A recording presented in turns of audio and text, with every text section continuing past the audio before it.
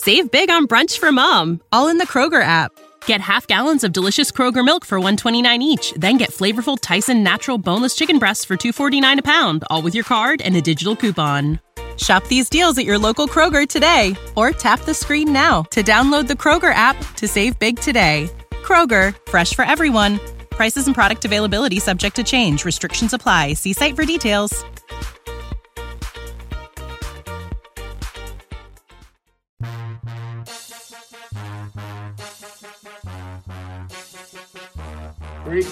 First of all, it's when the lights come on, the freaks come out at night. So, when they come on, it's time to shine. You're listening to the From the Pink Seats podcast, powered by the State of Louisville Network. It is officially week 1 of the college football season. I am your host, Jacob Lane, from the Pink Seats at the State of Louisville Podcast Network, and we are finally here to talk Louisville football versus an actual real opponent. Matt, welcome into the show. You've had a busy morning. Depth chart is released. You are scrambling this morning, aren't you, buddy? Yeah, I know. Literally 5 minutes before we're supposed to go on, I see that the depth chart got released. So I had already had something pre-planned on my site, but I wanted to kind of sift through and figure out what exactly changed and all that good stuff. And I've got a whole bunch of other stuff planned for the day. I know we're supposed to talk with the offensive players later today. It's game week's in full effect. This is what we have been asking for the last 6 months as we talk through the offseason. Matt McGavick of the Louisville Report Sports Illustrated. And we've got a special guest. We teased this on social media just a little bit ago. We teased it in the last episode, and I jokingly told our guest here that I did so because I didn't want to botch his last name. So we've got that sorted away. And now I'm super excited to announce that Vincent Lococo, former Louisville player, former Louisville staffer, is joining us today to talk Ole Miss and hopefully going to be joining us here through the season to talk Louisville on a weekly, bi-weekly basis. Vince, welcome into the show, man. How are you? I'm great, guys. Thank y'all for having me on. I mean, definitely a different experience for me, but I'm excited for it. Yeah, absolutely. So I think that most serious Louisville football fans who know the roster up and down are familiar with your name. Those who are from the city of Louisville, probably more so because of your days playing at Trinity. But those who don't know you, give us just a quick synopsis of your football background and how you got to this point. Well, graduated Trinity in 2016, came to Louisville, was here, played all the way up until the spring of 2019. I had 2 ACL injuries, basically. So, I mean, that's kind of my career. I saw limited time. I played fullback, started out as an inside linebacker, just wasn't tall enough or fast enough for that, obviously, with guys like TJ and Monty out there. So I was Tobias Little's backup for a year and a half, and then I got hurt. And under a year toward the second one, and Coach Sattenham offered me a great opportunity to come up and work as a student assistant. And, I did that for 2 years, for 2019 and 2020 with Stu Holt and Gunter Brewer in 2020. Coach Brewer, baby. Experience. So, I mean, with your experience at fullback, no Big Ten school came calling?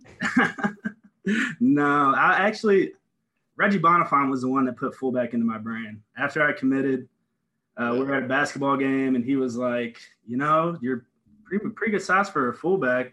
Be awesome to throw some swing passes to you or anything like that, something in the flats, get you a touchdown. And me being a defensive guy my whole life, I was like, ooh, touchdowns, that sounds good. Day one, I went in and I wanted to be a fullback, and Coach Petrino had other ideas, so I went to linebacker. Imagine that, Coach Petrino with other ideas. Yeah, so he moved me back to fullback and was there on the offensive side all the way up until spring, this past spring, where I was finished up with Coach Brown in the defense, helping him out and those guys. So. Well, awesome stuff. We are super excited to have you here. Your football acumen will definitely help fill in the gaps where Matt and I are just complete and total doofuses. We do our best. We think we know what we're talking about some of the time, but it's definitely nice to have a football brain here. Let's jump right into this. Louisville and Ole Miss. It's a game we've been waiting for now for several years. Chick-fil-A Kickoff Classic on Monday night, 8:00 on ESPN. Scott Satterfield versus Lane Kiffin. Matt, you got to hear Scott Satterfield talk yesterday. Before we jump into the big three and talk into some of the storylines, just kind of quickly, Matt, summarize Scott Satterfield and what he had to say about Ole Miss. He spent a lot of time talking about how they've just got to be prepared for the fast pace that Ole Miss plays at, and just doing a little bit more background research into that after the presser. I mean, I kind of had an idea that Ole Miss, played fast and lit up the scoreboard, but it's hard to truly like summarize it unless you just spit out like the pure stats. They ran the fourth most plays in college football last season. They have the third highest third highest total offensive per game yardage at like 555 yards per game. So like they can put up points. It's when I've finally got into researching those that I truly started to grasp.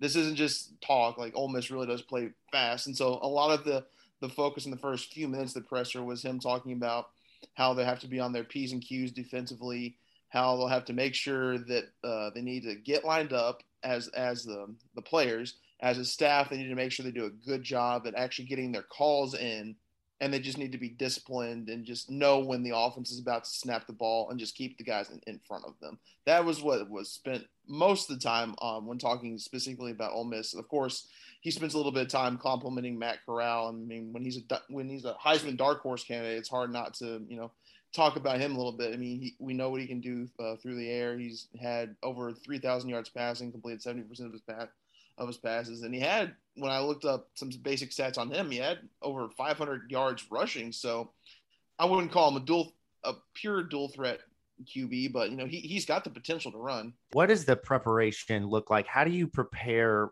Say you've got a team that plays with pace in a practice. How is it? Just calling more snaps, more plays? How does that kind of come in and you prepare for that? Yeah, so it's just a lot more fast paced of a practice. You just gear things up a little bit more. Coach Brown might decide to let's throw 3 or 4 extra cards on this scout team look right here and see how many we can really get in during this period. And he's going to try and get his calls in as fast as possible, and the scout team offense is going to try and go as fast as possible as well. So everything's just kind of ramped up a little bit. And then whenever you go against the normal offense, whenever you go team period, Coach Sapp might say, we might go fast right here. So they might start our offense might start going fast to give the first team defense a better look. They'll be ready for a fast-paced offense. And I'm actually very excited to see this defense week 1 against these guys. A lot of excitement leading up to this game. Just before we came on, the new uniforms released, which are beautiful. I do think that they kind of look a little bit like what I've seen in the Pat mask. Matt, what do you think in terms of like the overall look? I know Presley was pointing out they are extremely different to him, but to me, I thought they were cool color-wise. Other than that, I didn't really see much difference. I mean, I like them. I'm not going to poo-poo on them just because they're not Murder Bird. But, you got quite a response on that. I thought that like there was a lot of things Louisville football that's captivating. Murder Bird was not the one that I was expecting to get Twitter popping. Murder Bird.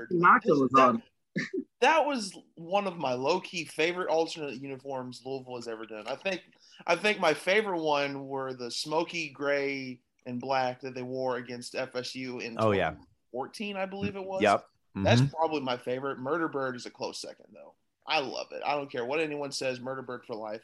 But on the actual uniforms itself, I like them. They kind of look like the NFL's Color Rush, like the college version of the NFL Color Rush. I've seen a lot of people say, "Oh, it's no different from the normal uniforms," and then I know in our group chat, Precious is like, "Well, actually," and then he listed a whole bunch of things like he. I like them.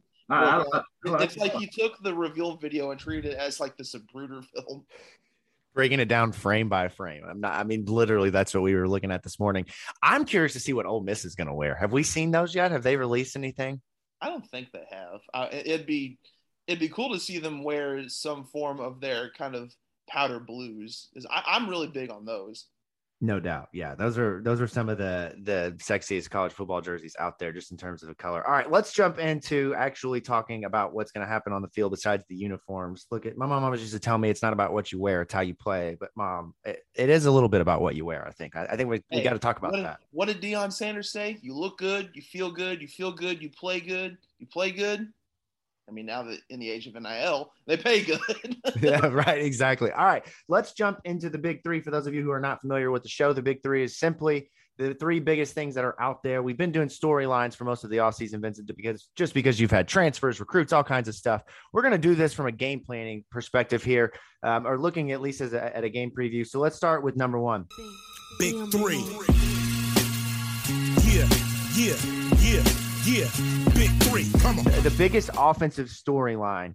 We talked a little bit about it before we jumped into the big three, the speed of the game. I think pace and what Louisville does with holding on to the football will be extremely important. Vince, what do you think is the most important, or what's the biggest storyline for the offense in this game? I think it's replacing guys like Dez and Tutu. Everybody has a lot of question marks on this wide receiver room, and I'm actually quite opposite. I love this wide receiver room. I think it's honestly one of the better ones we've had of years past. There's a lot of spots they can spread the ball around to. Braden Smith, Justin Marshall, Amari Huggins-Bruce, Jordan Watkins. The room is loaded. You have the best wide receiver coach in the country, so expect a lot of big things out of those guys. And they're going to make a lot of plays. Coach Brew always says the freaks come out at night. I'm pretty excited to see those guys. Matt, what do you think, man, in terms of just the big storylines? I think it's going to be, the offense's ability to maybe keep pace in a shootout. I know in prior episodes, we've talked about can this team play in a shootout week 1? I said in the last episode, if this game was in week 10, I would feel a lot better about Louisville's overall ability to keep pace, because at that point they'll have a better understanding of what they have on offense. And Satterfield, he's really high on his own line. He's really high on his group of tight ends. He likes what he has at running back. He is really complimentary about Malik Cunningham, and based on everything we've heard from the coaching staff and whatnot, he's looking more so like his 2019 self than his 2020 self. But the big question is, as good as Malik looks now, who are going to be the guys that step up to the challenge in the wide receiver room? They've got a handful of guys who can. You've got Justin Marshall. We've heard great things about him in camp. Tyler Harrell he came from pretty much nowhere to just be this absolute speedster and camp standout. Jordan Watkins, is he going to capitalize on some of the momentum he had last year? There's a bunch of guys who have the ability to shine and step out and separate themselves. But who are going to be the guys that actually do it? I think if this was like even a few more games into the season, you'd start to have an understanding of who is taking advantage of the newfound opportunities with Tutu and Desgon and who isn't. It's going to be a little bit difficult to figure this out week 1, especially in the situation where you pretty much will have to put up a bunch of points to win. That is probably, I think, Louisville's biggest concern heading into this game is if the offense can keep pace with Ole Miss's offense, given all the question marks they have on the receiver room. I completely agree with you. I think that the pace of this game and whether or not it's a shootout is something extremely important to watch. But the more and more I kind of look at what Ole Miss does and how quickly they score and just how explosive they are, that's no secret to anybody. I just keep coming back to, I think that this game is going to center around Louisville's offensive line being able to establish some sort of dominance early on in running the football. I think Louisville has to win the time of possession by, a good chunk. I don't really know what the normal margin would be for a win and, time possession, what a good number would be, but Louisville has got to have the football more than Ole Miss. They've got to be able to have long sustained drives that go 10, 11, 12 plays, 6, 7 minutes where they can get first down. You set up yourself on first down with a good run to be able to come back with something on second down in the passing game. And then on third down, those short yardage situations, trust that Jalen Mitchell is going to be able to get you those yards that you need, or that you're going to be able to go to a guy like Shai Wertz or, Jordan Watkins for a quick, couple of yards. I think that's going to be the most important thing here. And early on, we're going to know how good the offensive line is. There will be no wasting time here. I know Ole Miss's defense has kind of been the butt of jokes for them, but they are still SEC talented up front defensively. And this offseason, Louisville's offensive line, one of the big focuses has been getting bigger. They obviously are now up all over 3 bills. You've got Trevor Reed on the left side, who is an extremely athletic guy. I just think it's going to be extremely important for them to have the football for a long time. What do you think, Vince? I got to agree with you. Just, holding on to the ball for a long time, keeping that offense, Ole Miss's offense, off the field. If our defense can just get a couple stops and our offense can run the ball like they normally do and then work the play action, and off of that, I think we should be fine with that. O-line wise, Renato Brown, he's a big physical dude. I'm excited to see him on the tackle side. Caleb Chandler, he's been doing a good job holding it down. Cole Bentley, he just needs, mentally, I think he just needs to make the checks and get up to those linebackers and do his thing. So I'm curious what you think, like in terms of the transition. Last thing here before we go to the defensive side of the ball, what you think of the transition at left tackle with Trevor Reed, just being around the program last year and seeing what they had in Adonis Boone, and then obviously being there in 2019 with Makai and knowing what he was. Is Trevor Reed, going to be, a big game changer for them offensive line wise? You're never going to get another Makai Becton. I mean, of course, right? It's a 330 pounds of just that can run like a deer. But Trevor Reed, he is very athletic. Also, everybody saw him do a backflip at 300 pounds. It's the most incredible thing I've ever seen. He's not as physical as Makai, but he's just as athletic, and I think he's going to do just fine over there on that tackle side. Yeah, what they do and being able to protect Malik. We heard Scott Satterfield talk about how important it is to keep a clean pocket for Malik and just how good he is when he has that, combined with the fact that you want to get the ground game going. The offensive line is going to be of the utmost importance. All right, let's go to the defensive side of the ball with our second portion here of the Big Three. Yeah, Big Three. Come on. Matt, what do you think is the biggest storyline defensively for Louisville in this game? I think it's going to be is the front seven going to be able to generate as much pressure. Now, I know a lot of people are going to look at the secondary and probably point that out as an arguably bigger storyline with them going up against Matt Corral and his ability to spread the ball out around the field. They've got to, at some point, at least make him somewhat uncomfortable, kind of throw him off of his game. Otherwise, Matt Corral, he's got the talent. He's going to dice up Louisville's defense all day. My biggest concern with Louisville is, are they going to be able to generate the amount of pass rush pressure or enough pressure out of the backfield? Because Ole Miss has a pretty good running back in Javion Ely. Is that how you pronounce his name? I know. Yeah, Jerrion Ely. Yeah. Jerrion Ely. I know I'm not normally the one that butchers names, but here I am. But anyways, they need to be able to get a lot of pressure in the backfield and not just on the quarterback to at least try and throw a wrench in Ole Miss's overall offensive game plan.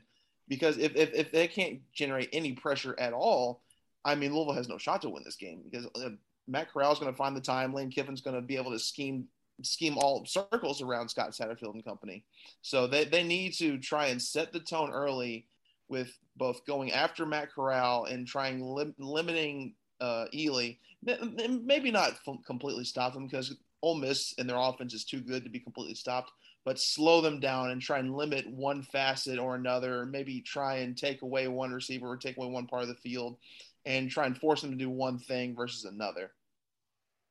Vince, what do you think, man? Biggest storyline for the defense against Ole Miss? I have to agree with you. We have to get pressure on this quarterback. We have to be able to stop the run. I mean, the quarterback, Corral, threw 14 interceptions last year. So that tells me if we get pressure on him, he's going to throw it up there. And I know from watching film, he's a bit of a hothead. If we can get the pressure on him, get him playing out of his game, get him to where he's frustrated a bit, I think he's going to make some mistakes to where our DBs are going to be able to capitalize on that. One thing I'm really going to be watching for in this game, the biggest storyline for me, is how do all the newcomers assimilate themselves into the defense? Vince, you've gotten the firsthand opportunity of watching what happens when one guy is out of place on defense for Louisville the last few years. Matt and I talked about it last week on the preview show. It's just unfortunate how one or two little small errors defensively gives up a 60, 70-yard play that ends up making the difference in a game.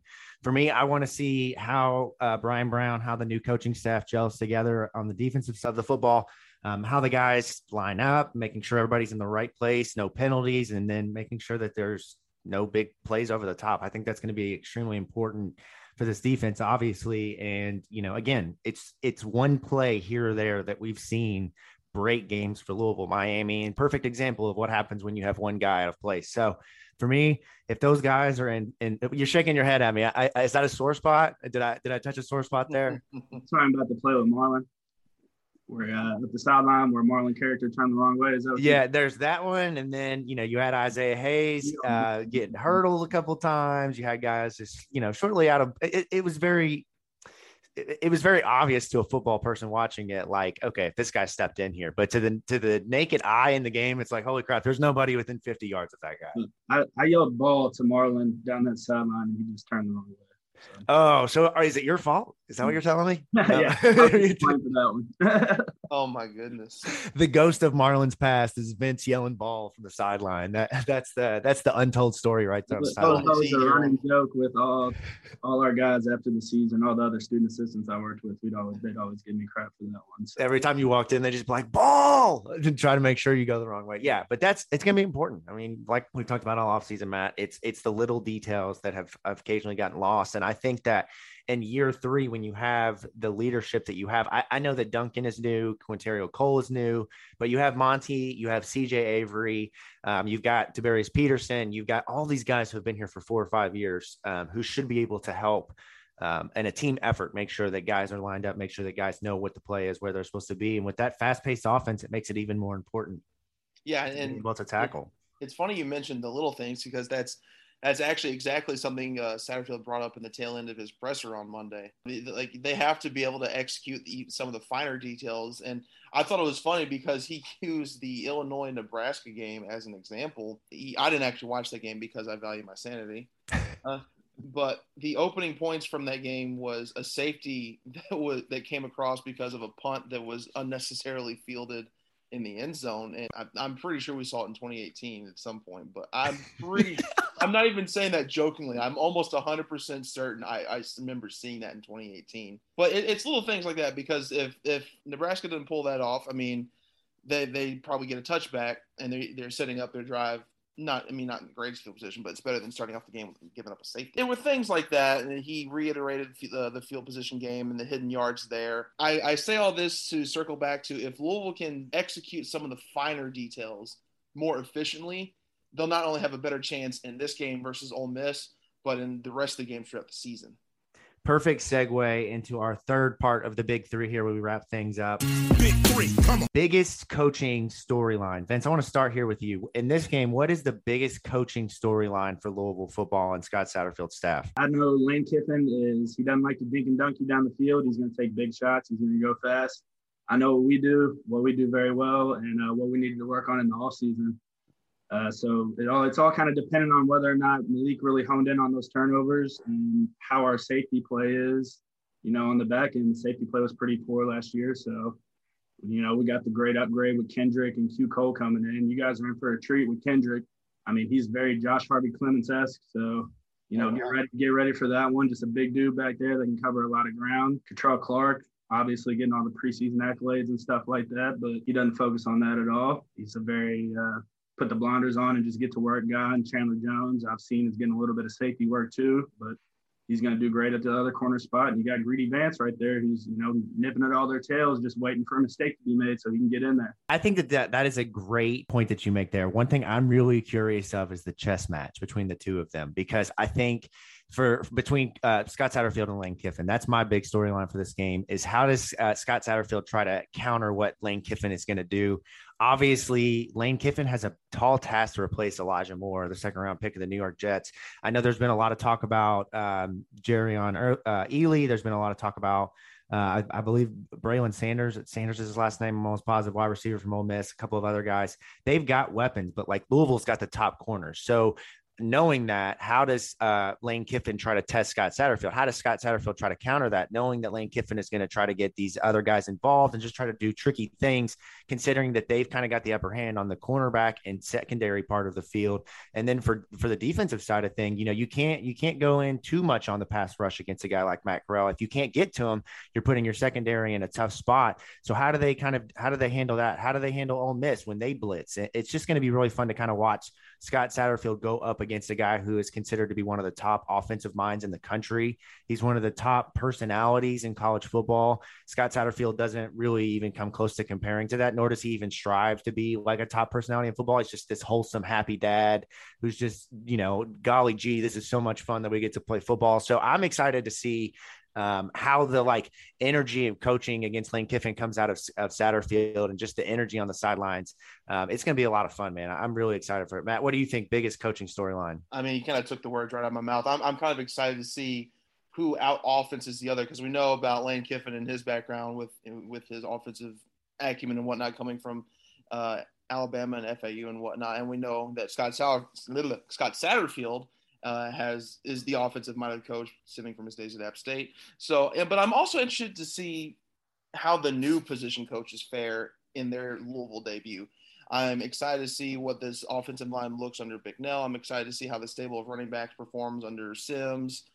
Considering 3 of the 4 position coaches that came in this offseason are on the offensive side of the ball, I think that adds to the overall amount of questions surrounding the offense. But I think that they've got a tremendous opportunity ahead of themselves.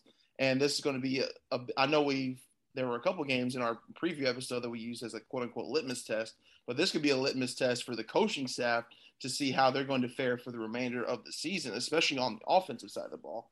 Because while the defense only lost 1 position coach over there, whereas the offense had the most shakeup in terms of the overall coaching staff. So I'm excited to see how the people under Satterfield perform this game, and not so much the chess match between Kiffin and Sat. All right, that was the big three things surrounding Louisville football and Ole Miss, and there's a lot of great conversations and a lot of ways that we could go from that. Matchups to watch. What are the kind of key matchups here? We've talked a little bit about, obviously the big weapons for Ole Miss, the pass rush versus Matt Corral, but individually, what do you guys think in terms of the kind of matchups that are going to be key indicators whether Louisville wins? Matt, you can go ahead. I think it's just going to be Matt Corral versus the secondary. Because like I said earlier, it's not going to be if they can stop him because he's too good of a quarterback to outright stop. It's going to be how much they can slow him down. And, of course, a lot of that factors into if the front seven can, make him a little bit uncomfortable and put some pressure into him. But we saw several times last season that the Louisville defense was able to get some coverage sacks because the secondary was doing such a good job of locking down receivers down the field, whether it be wide receivers on out routes on outside the numbers, or maybe some of those guys kind of playing insides and some of those inside receivers and even some of those tight ends. So it's going to be regardless if the front seven can get pressure. I'm interested to see how the secondary responds to Ole Miss spreading out the field as well as they do, because that's something that Sat mentioned in his presser. One of the keys to Ole Miss's overall offensive success is because they can hit you anywhere on the field, north, south, east, west. They can spread that ball better than most other programs in the nation. So it'll be interesting to see how the secondary responds to the various motions and what kind of routes they can pick up for the receivers that they run, and try and outsmart what they're doing and try and get a step ahead of Matt Corral. If they can do that more so than, take a wrong read or have a guy go over the top, if they can find a way to kind of slow him down and make him like go from one read to the next and kind of go through his progressions to the point where he might find himself into a coverage sack, I think that's going to be one of the bigger keys. I think what it boils down to is that you cannot let Matt Corral just sit there and make plays. Mm-hmm. Yes. Someone's got to make an impact, whether that's the secondary locking down the receivers or the front seven forcing Corral to make faster decisions. Yeah, I'm really curious to watch Catrell Clark go up against Braylon Sanders. He's their leading receiver from last season, behind Elijah Moore. He had 4 touchdowns, 376 yards. Will step into that number 1 role, I assume. Let me put that caveat on there because it could be somebody completely different. But point being, the number 1 wide receiver versus Catrell Clark, I think he wants to come out and make a statement. There's been a lot of talk made, mostly by this show, of the secondary's inability to catch footballs last year. Matt and I joke, Vince, that they led the country and dropped interceptions. I think Scott Satterfield said they had 7 last year. Yeah, 7 or 8. I think that's what Brian Brown said. Yeah, it's a high number nonetheless. And I think that when you have – I know it's interesting you say he's a guy that puts the blinders on and doesn't hear the noise, but from just a standpoint of narrative and the football entertainment side of things, he's a guy who could be a national All-American by season's end. Wants to make that statement week 1. I'm Jair. I am the guy that locks down half of the field here. So I'm really curious to see how well he does. In terms of him as a cover corner, you've watched the last 2 years. I know he was only there last year. So really last year is the only answer you have to go off. Is he a guy that follows a wide receiver? Is he going to follow their number 1 guy? Or do you think that they kind of see their sides of the field and they just go wherever Ole Miss lines up? It's kind of depends on what B. Brown wants to do, whether or not he decides, okay, we can stick Trey on this dude, or, we can afford to play Trey to the boundary or to the field during this scenario. I'm not sure which side of the field he might want to play him on, but Trey's got some unbelievable feet. Very, like you said, very much so like Jair. Like his feet are very, very quick. And the one thing he needs to work on, like everybody's noticed, is just him catching the ball. And I know he's put a very big emphasis getting with Brewer, just actually, figuring out how to shape the ball. A lot of people don't realize that there's a lot that goes into catching a football. They think it's just a natural thing that every football player should be able to do. That's just not the case. You have to actually shape the ball to your hand to be able to catch it. And whenever you get in the film room and with the amount of cameras they have going on, you can get it to where you can see, okay, where are my hands during this? Should I have placed on a different angle? Should I have done this, that, and the other? And I think that might have played into, Trey getting here late and not really having a true off season and all that stuff, and not getting to work on the things that he, might not have known he needed to work on. Yeah, and that is incredible insight there. The Gunnar Brewer portion of that, just the work ethic that kind of screams. A guy going to the wide receiver coach, being like, "Coach, you got to help me catch the football here, so I can kind of turn these opportunities into game winning opportunities." That's really insightful there. Matt, what do you think in terms of? We've talked about what we think is going to be the biggest X factor, what we think is going to be kind of the biggest storyline. But is there a player in your mind that you're kind of keying in on as somebody to watch and having an impact on a game that maybe we don't really know about, or maybe not that we don't know about, that we're not really thinking of? Because, you think of the top cornerback or the top wide receiver or the top running back and say, well, of course, those are the most important players. But is there anything kind of low key that sticks out to you as Louisville does this and good chance they win? I think – oh man, there's a lot that I could choose from, but where I'm going to go with is that I think a defensive X factor is that how well Chandler Jones is going to play at both corner and safety, because we know how front heavy both the corners and safety rooms are for Louisville. They've got great guys in Chandler Jones, Kytro Clark, Kendrick Duncan, and Quintero Cole on the back end. But beyond like the starters at those four spots, there's some depth, but it's largely relatively unproven, with the exception of maybe Greedy Vance, and especially on the back end. The back end is probably one of the more thin units on the entire roster. So one Chandler Jones is going to have to, I don't want to say excel, but play above average if he has to take reps at safety, because I can't envision both Q Cole and Duncan playing like I'm just throwing a number out there, like potentially 80 snaps on the back end during this game against Ole Miss. So at some point, someone's going to have to take some reps back there. And it's probably going to be Josh Mankins. It's probably going to be Ben Perry at some point, but I know with how this defensive staff preaches defensive versatility, Jones is going to get his reps back there at some point. So when he does, he's going to have to play at that position as well as he plays corner, because from everything we've heard, he's looked a lot better in camp than he did last year. And so he's going to have an increase in production at corner, but he also has to kind of sort of replicate that sort of success when he plays at safety as well, especially considering, behind the first few guys at safety, there's not a lot there. So I think when it comes to continuing on the secondary's overall success from last season, especially since they lost so many guys and brought so many newcomers in, Chandler Jones is probably going to have to take on more responsibilities. And if he's able to excel at both corner and safety, I think they'll spell a lot more success for the holding opposing quarterbacks their yardage down when it comes to the individual successes of, say, Clark, Duncan, or Cole. Yeah, I think the secondary, it's funny you say the number of different ways that you could go. My first thought was to go to the secondary, and Vince, you mentioned it earlier. I think Greedy Vance is going to play an extremely important role here because of the fact that he is the least unknown, the most likely to be picked on by Ole Miss. They're going to test him. They're going to see, can he cover an SEC guy and how he responds, especially when Chandler Jones does go to safety, right? So that's your most experienced corner going to a different position. So let's obviously test the guy that we don't know.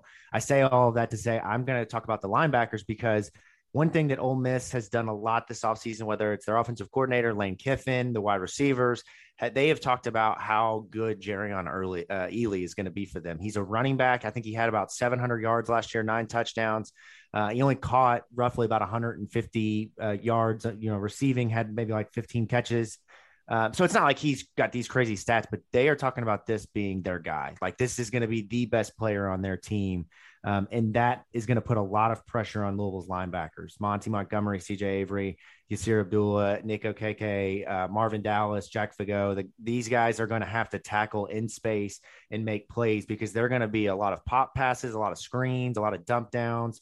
They're going to try to get him in space the best they can. And I know from my eye of watching Louisville over the last 6 years, maybe going all the way back into the early Petrino days, they have not been able to tackle in space. They have not done a great job of being able to, against fast-paced offenses, bring guys down and stop them from those 6, 7, 8-yard plays that just absolutely kill you on a drive. And if the speed that we've heard about is there for the linebackers, which, I mean, Gigi told me last year that Monty Montgomery is the fastest football player he's ever seen on a defense. If that comes true and we see that at that level and they can slow him down, it opens up the game completely for what the defense can do rushing the passer.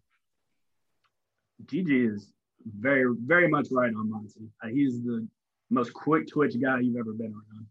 And I've been around some pretty bad tackling too. I was part of that 2018 team, so I've seen some crazy stuff. But Monty closes space very well, and CJ's a thumper. So they're going to be very well tackling. It's just going to be my issues more with the D-line and whether or not they're going to be able to hold up those 300-pound plus across the board O-linemen that Ole Miss has and, keep them off the linebackers so those guys can go make plays. Who's the defensive lineman that makes the plays then? Like, if you're looking at it, who is the guy that you're putting your trust in to be the difference maker? Last year, Desmond Tell was out a long time. So I like Desmond Tell. I think he'll be the difference maker on the D-line this year. That's interesting because all offseason, Matt, we talked about how we didn't even think the defensive tackle was on the roster up until they added Jock Turner from Southern Miss. And Des Tell did miss the spring with an injury. Malik Clark is a guy that it feels like he's been in college since I was in college, and he's only like a redshirt sophomore. But there's guys that have depth there, and really anyone could emerge. And we really, from our eye, we really can't tell, without having, much access to spring ball and things like that, these defensive linemen who are going to have an impact. But it seems like most of the talking has been on Yaya Diaby. What do you guys expect from him this weekend, this coming up week against Ole Miss? Is this going to be a game where he breaks out, or is it something where, we kind of see, okay, there's still some room to go? I think whenever you say you're going to have a 10-plus sack season, I hope for his sake that he has a good start to the season. Right. I mean, when he said that, I mean, it made my eyebrows raise a little bit because, that's a pretty lofty goal because I think he had only 2.5 maybe last year.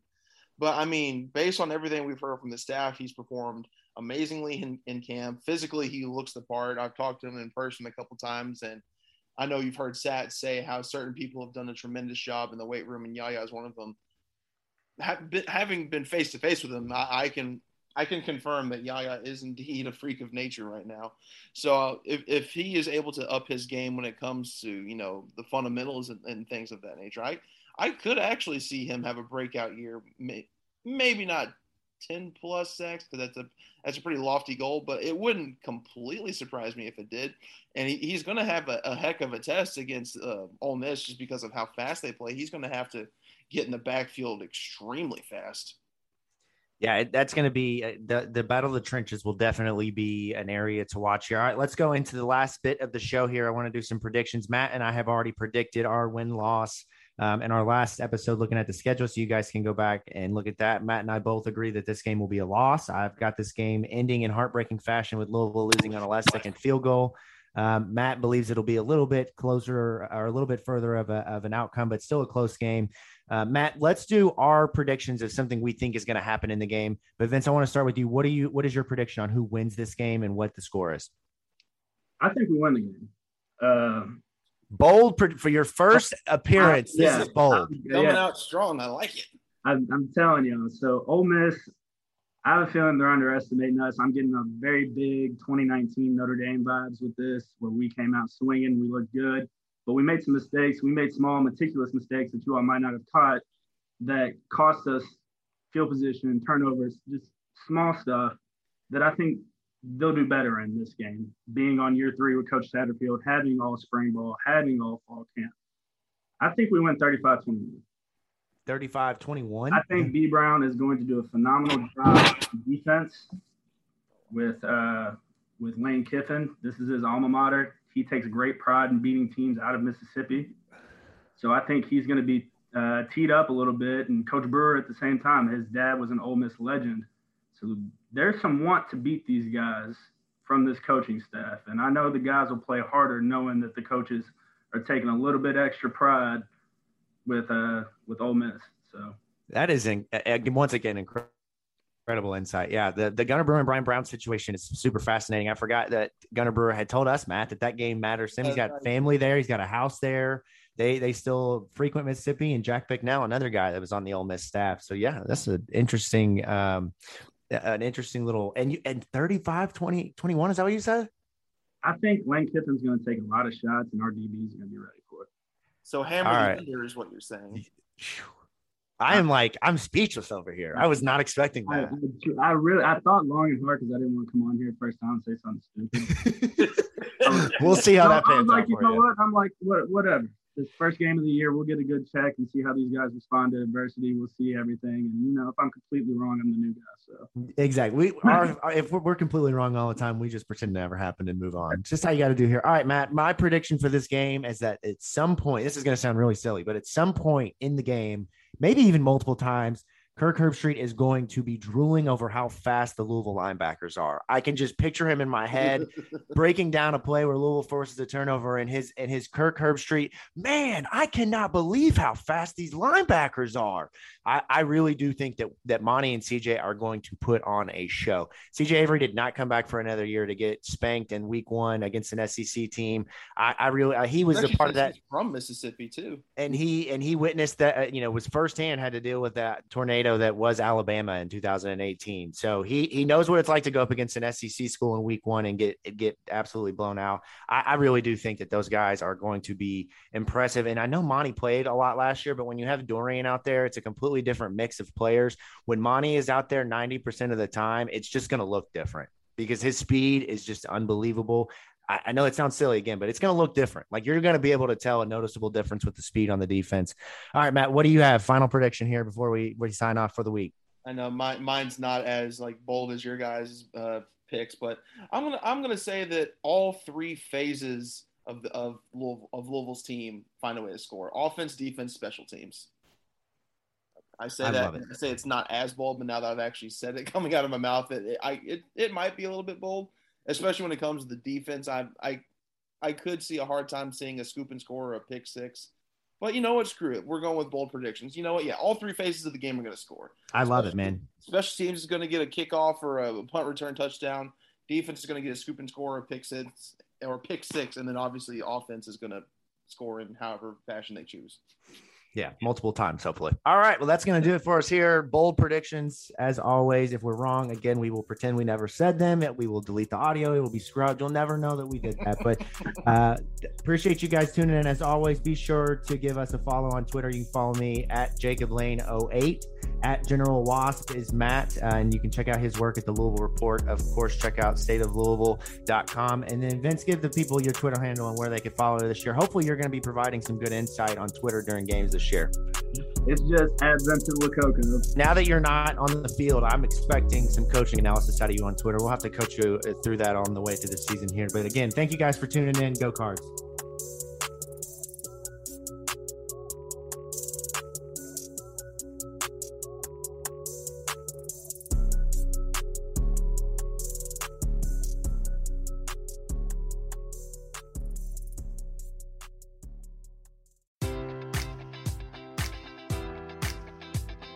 Enjoy all your favorite sports like never before at BetMGM. Sign up using code Buckeye and receive up to $1,500 back in bonus bets if you don't win your first bet. When you register with BetMGM, you'll get instant access to a variety of parlay selection features, live betting options, and the best daily promotions in the business. And with BetMGM at your fingertips, every play and every game matters more than ever. Place your money line, prop, or parlay bets with the king of sportsbooks today. Sign up using code Buckeye and receive up to $1,500 back in bonus bets if you don't win your first bet. BetMGM and GameSense remind you to play responsibly. 21 plus and present in Ohio, subject to eligibility requirements. Rewards are non-withdrawable bonus bets that expire in 7 days. Gambling problem? Call 1-800-GAMBLER. In partnership with MGM Northfield Park.